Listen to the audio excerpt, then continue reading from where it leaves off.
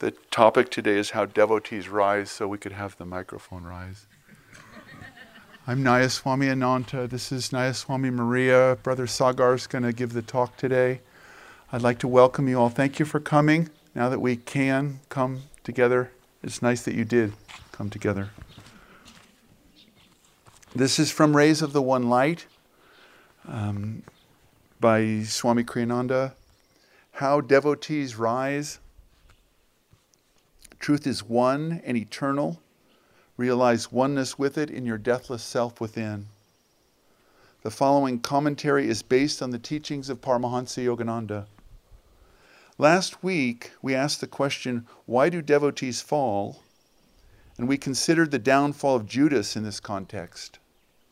Jesus, in answer to Judas's criticism for allowing Mary to rub his feet with spikenard, a very costly ointment, said, "The poor always ye have with you, but me ye have not always." Jesus is saying here that there is one supreme injustice that needs eradication. Poverty, yes, but not of a material kind. Poverty in a spiritual sense. Divine blessings are not common in this world. They are extraordinary. When they come, we should give them priority above every other consideration. Never allow a moment of inner joy, for instance, to be set aside for lesser duties. Divine attunement is our highest priority. As Lahiri Mohshai, the guru of Yogananda's guru, said, to listen to the heart's inner sound, Om, which issues from the very center of our being, is man's highest duty. Mary, on this occasion, was not communing in inner silence with Christ's Spirit as she had been when Martha urged that she be reproached by Jesus for not helping out in the kitchen. Mary this time was serving outwardly, but in a very different spirit from the restless fussing for which Jesus had reprimanded her sister, Martha. Those who see a radical difference between the paths of action and meditation should understand this distinction. To serve in the right spirit is necessary, for only thereby can we overcome our karmic tendencies toward restless activity. The important thing is that spirit be always inwardly focused, that in everything we do, we act in loving service to the Lord. Therefore, the Bhagavad Gita says in the 3rd chapter, the state of freedom from action, that is, of eternal rest in the spirit, cannot be achieved without action. No one, by mere renunciation and outward non-involvement, can attain perfection. Whenever the Spirit of God descends upon you, however, remember the words of Jesus, "Me ye have not always with you." Thus, through Holy Scripture, God has spoken to mankind. Om, Om,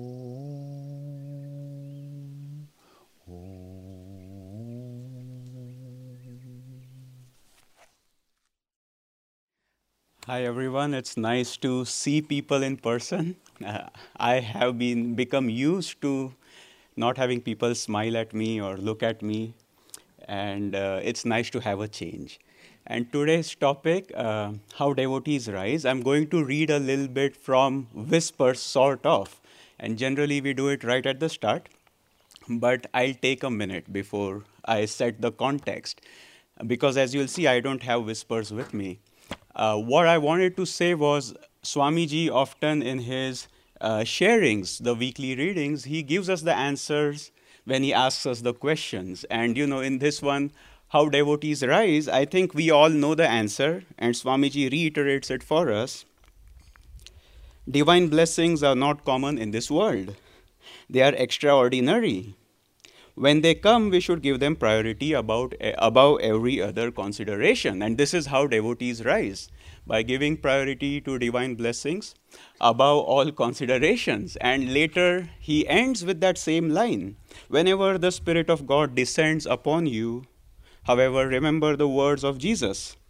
Me ye have not always with you. And we know that the Spirit of God has descended on us in the form of our Guru. When we received the blessing of having a Guru, a self-realized soul whose only purpose is to take us to that same state of self-realization that he enjoys or she enjoys. In this case, Paramahansa Yogananda in this particular lifetime came as a he. So as he enjoys. And our job is to prioritize commitment, attunement to that blessing, to the sort of exclusion. And by exclusion, these things have to be understood correctly. It does not mean shirking responsibilities, but remembering that that's where we live our life from. Now, because we can't speak yet, there's still certain guidelines in place, rightly so. I might ask people to do a show of hands now and then, because that's allowed. And so the reason I'm going to ask for a show of hands now is none of this is breaking new ground. I think everybody who came here knew that we need to prioritize our spiritual commitments first. We need to prioritize the guru-disciple relationship first. And as long as we do that, we will rise into eternal freedom. Do we all know this? We do. So the question becomes, how do we do it? And how do we ensure we are doing it? And what I'm going to read today was in the whispers for some time, even during when Master was in his physical body. But then it wasn't, and that's all right. But this is called the renunciate's valiant vow. And it's a big vow. He had many of his monks and renunciate disciples take it. But there are always certain excerpts that are universally applicable. And there is one sentence there. I'll read it now, and you'll see that to me at least, it stood out because I didn't expect it in a renunciate's vow. So let me read this vow for you. And like I said, this is only a part. The renunciate's valiant vow to be taken by those who would give up everything to become free, spiritually free. My body, mind, and soul come from thee, O Lord, and unto thee I dedicate them. Let my inspiration be to carry out thy will gladly. I will reason, I will act, but guide thou my reason, will, and activity to the right path in every action. To please thee I will act, but not for my own desires. In carrying out thy wishes I will be ambitious. My hands will work for thee only. My feet will march unceasingly toward thy kingdom. My brain will work thy problems alone. My heart will love thee alone. My soul will become thy spirit. And there is one line there. In carrying out thy wishes, I will be ambitious. And when I read that, I said, wait a minute, ambition? In a renunciate's vow? The definition of renunciation is to give up. And isn't ambition the first thing you are supposed to give up? You're renouncing everything to become self-realized. And then it says, in carrying out thy wishes, I will be ambitious. And I'm so happy that, the great ones come again and again to challenge our understanding of the spiritual path. Because otherwise, we make the spiritual path in our image. As the Bible says, we are made in the image of God. But how often do we make God in our image? If we don't do something, God will be angry. You don't want to face the wrath of God. Let me put the fear of God within you. God might judge us if something happens. And when I think about it and these things, I say, well, if God has anger, he has likes and dislikes, he has wrath, he judges people, he needs to take lessons in meditation. And he needs to, read the autobiography of a yogi and receive Kriya Yoga and control his reactive process so that one day he becomes self-realized. But the point is, we make God in our image, and we can very easily, without realizing it, make the spiritual path in our image. So, in carrying out thy wishes, I'll be ambitious. And Yogananda explains this a little further in a section of his writings called How to Prevent Reincarnation. Now, that's a whole different thing. You know, the world generally would be very happy to know you can come again. The yogis are an exclusion. They don't want to come again, which is why in the Gita it says, what's day to the ordinary man is night to the yogi, and vice versa. But in here, because I was reading this, we have a course on karma and reincarnation coming up. And so I was preparing for it. So Yogananda explains what ambition on behalf of the divine means. He says, if you act with greed or selfishness and die with unfulfilled desire, you'll have to come back to earth to fulfill that desire. This does not mean that you must be without ambition. The lazy, negligent person isn't ambitious to please God by good actions on earth. And so he has to come back until he learns to work with the one purpose of pleasing God. The egotist who works only to please himself becomes involved in an endless net of desires from which he can extricate himself only after many incarnations. Therefore, you must not be idle, absent-minded, or egotistically ambitious, but you should be divinely ambitious to work and play on earth with the right attitude of mind, as the divine director wishes you to do. And I want to be careful here because if some pages fly off, I'll never find them. So, and in this particular book, which is a series of letters that Yogananda wrote to his most advanced disciple, Rajarshi Janakananda, he mentions this again and again. I'll read one instance now, and probably I'll read another instance as we close this talk. And this is a letter that Yogananda wrote from India, Ranchi, January 5, 1936, special date, January 5. And he says, so must you remain immersed in your business ventures and do everything, all your duties, with ever increasing ambition to perform them extremely well, without ever caring if you meet resistance or temporary failure on your path. First, find what the divine duties are, then use your own ambition to accomplish them, asking God all the time to guide your creative effort and will to perform them as the divine wishes. And so, what is the purpose of a guru and how does this ambition fit in? I want to share a story because I don't see Bhaktan here. He likes stories. He then cuts them out of the talk and he can share on YouTube, which is really nice. I enjoy reading those stories also. There he is. So want to make him happy. And this is a fun story. I learned this story, I heard this story rather in India, and supposedly it's from the life of a saint called Keshav Das. And by definition, being a saint means you are aware of all levels of realities. So he was aware of life form, life force, in all aspects of creation, even stones. One day he was walking toward a well-known temple, to offer his worship. And as he was walking there, first he saw these huge boulders, and he could see life force throbbing in them. And so he says, what are you guys doing here? He says, well, we are just hanging out here. There were some sculptors who came by and said, can we take you guys because we need to build this temple? And we said, don't bother us. We are happy where we are. So we are here. So Keshav Das said, all right. And then he walked on. And then he was looking at the road. There were some stones there, which made the foundation of the road. And he asked, what are you guys doing here? Well, we were with those same guys who you were talking to right at the start. Then the sculptor came and said, well, we need you to make this temple. Can we take you? We said yes. But after 3 or 4 hits with that chisel, we said, stop. We don't want to sign up for this. So he said, well, in your current shape, you'll fit right here. So he put us in this foundation of this road. By the way, if I can have the water, that would be great. Thanks. And then he said, he kept walking. And then he came to the outer courtyard of the temple itself. And he saw better paved stones and says, what are you guys doing here?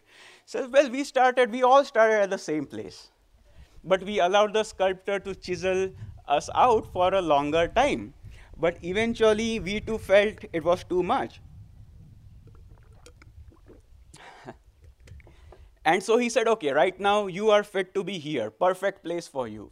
And so we are in the outer courtyards of the temple. Then he started walking up the stairs.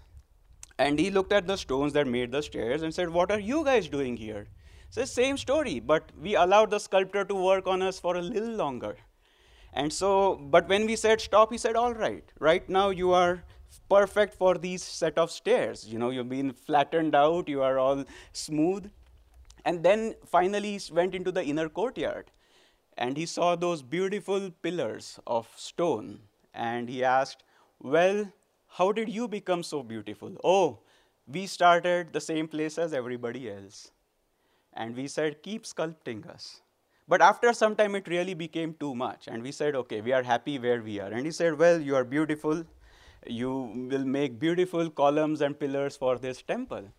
And finally, he reached the Murti, which was made of stone also.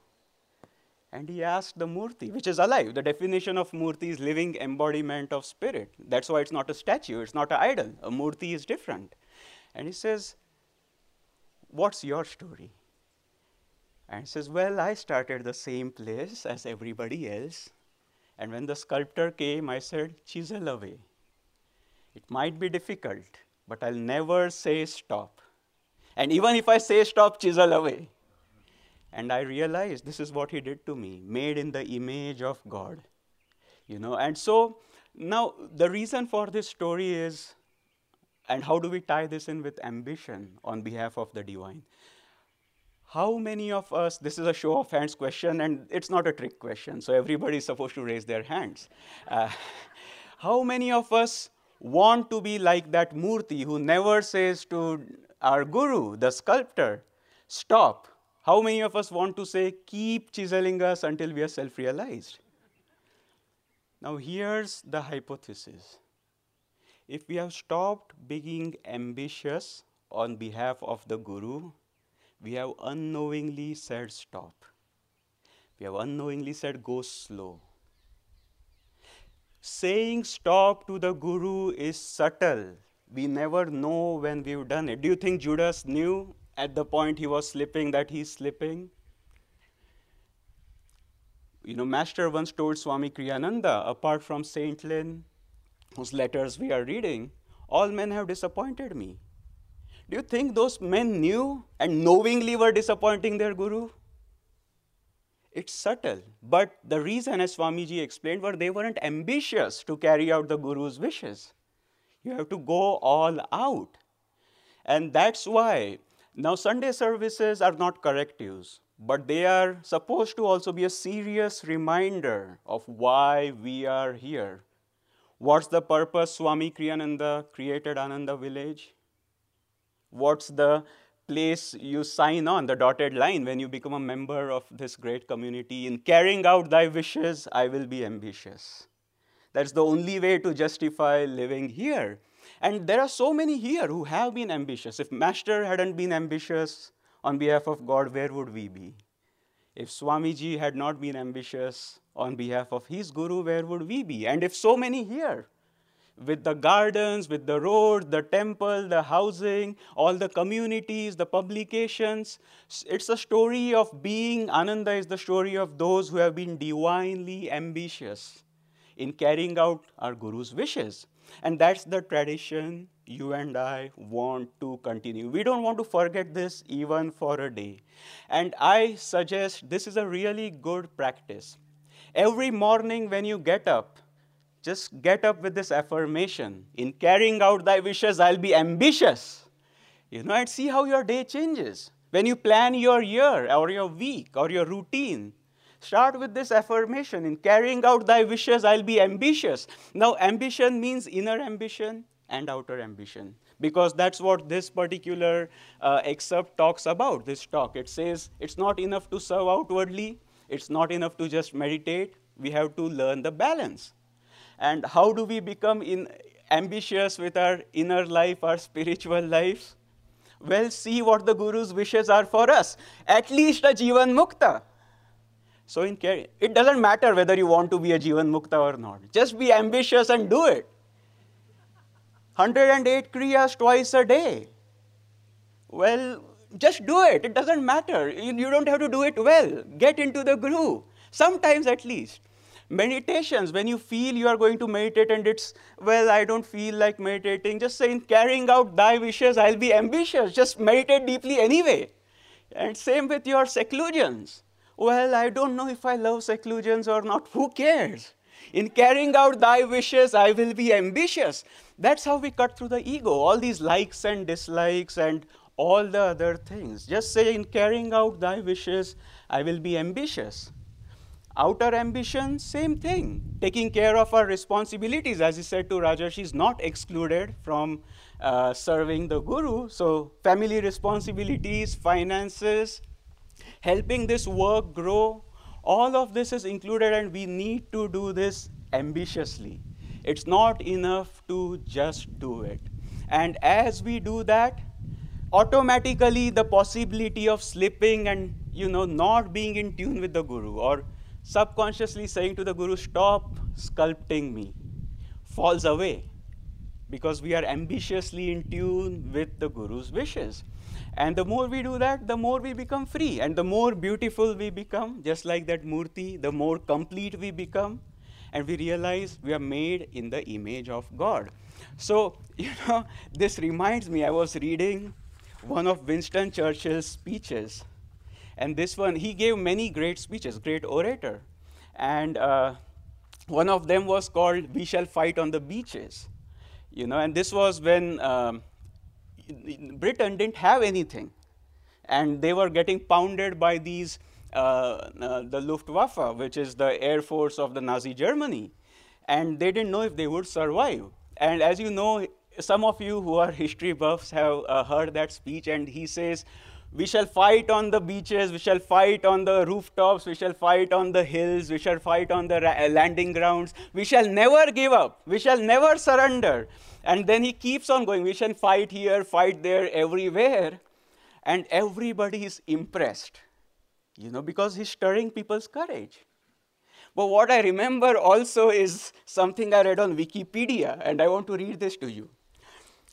After everybody clapped and he sat down, it is said that immediately after giving the speech, Churchill muttered to a colleague, and we'll fight them with the butt ends of broken beer bottles, because that's bloody well all we've got. They had no weapons. See, FDR hadn't started the Lend-Lease program, which gave weapons to the UK. But that's the spirit. Whatever we have, there's no plan B. There's no surrender. There's no option except to carry out our Guru's wishes ambitiously. And to do that, we need somebody.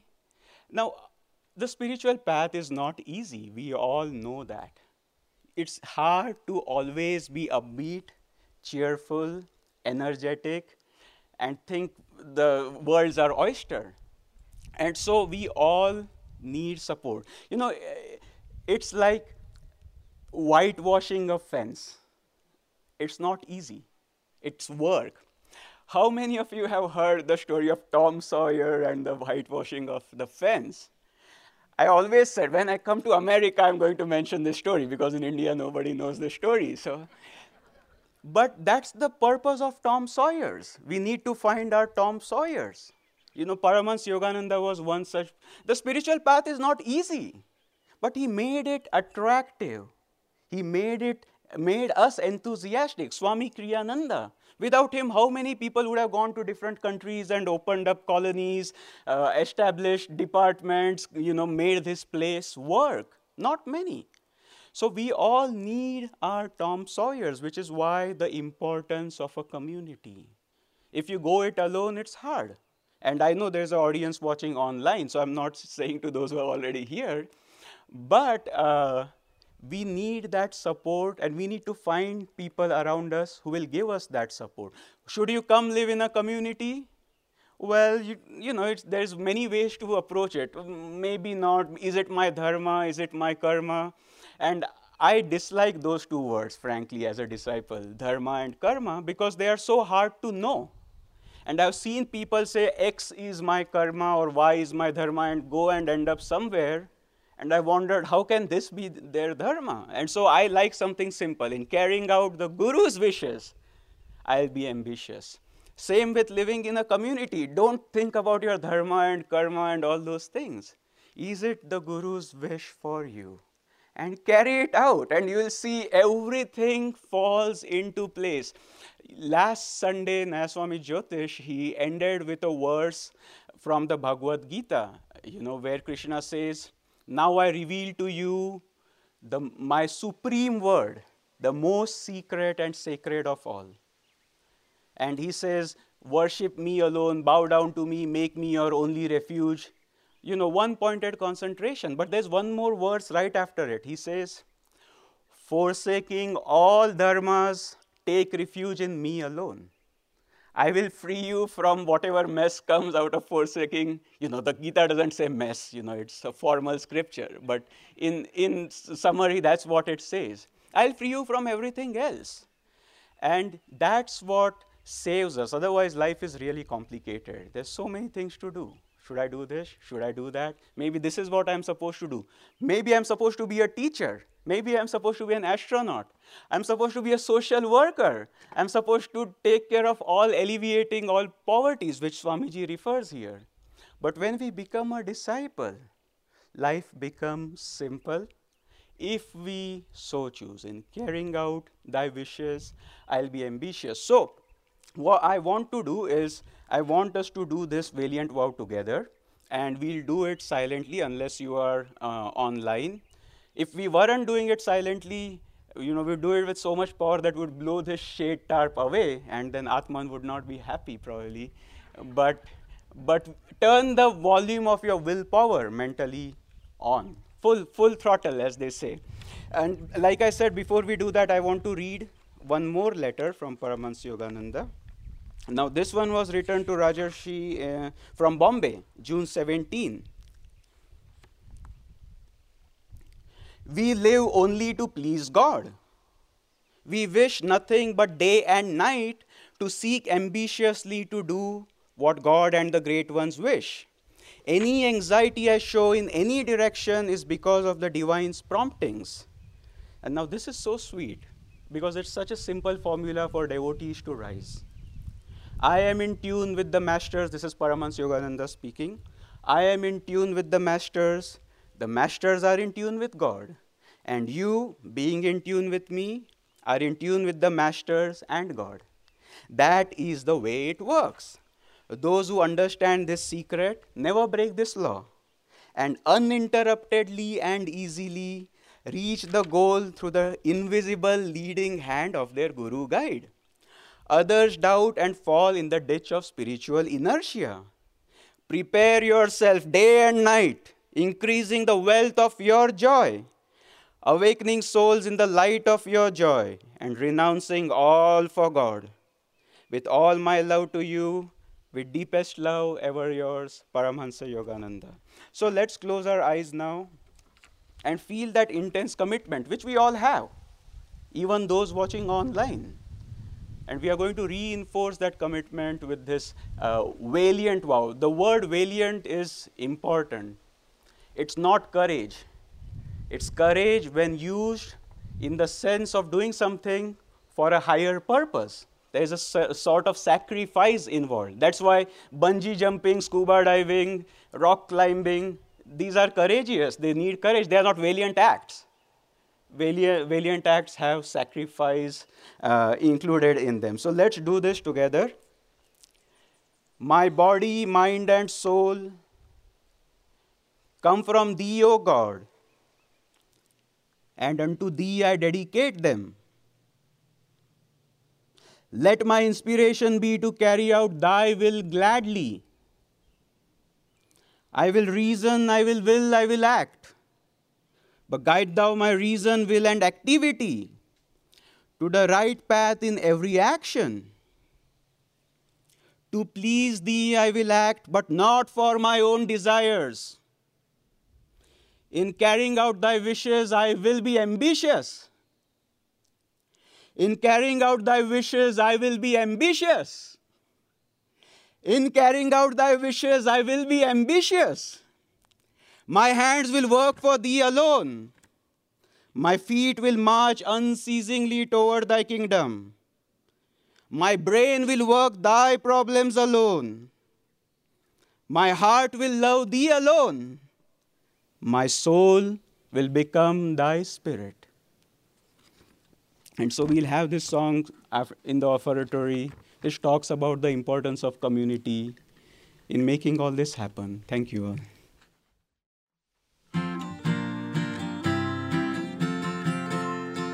Many hands make a miracle. Let's all join hands together. Life on earth is so wonderful when people laugh and dance and struggle as friends. Then all their dreams achieve their ends. Many hands make a miracle. People climbing together. Soon we reach to the pinnacle of every mountain peak we hazard as one. We'll lift our hands to welcome the sun. Many hands make a miracle.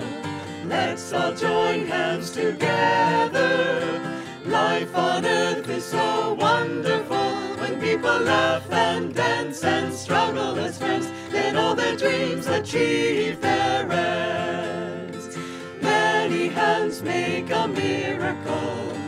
People climbing together.